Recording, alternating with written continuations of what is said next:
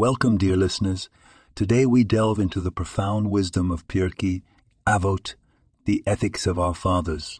More specifically, Chapter 2, Mishnah 5. Hillel says, "Do not separate yourself from the community."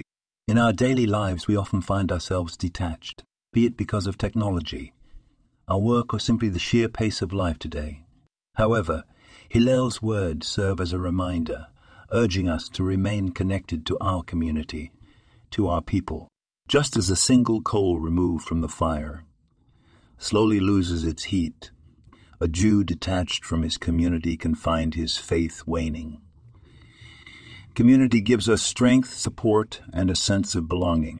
In a community, we find others who share our struggles, our joys, our values, and our faith. We are not alone, and that's a comforting thought.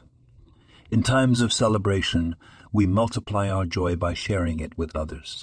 In times of sorrow, we divide our grief. As a community, we lift each other up, we grow, and we thrive. So, dear listeners, let's take Hillel's words to heart. Let's cherish our community, contribute to it, and draw strength from it.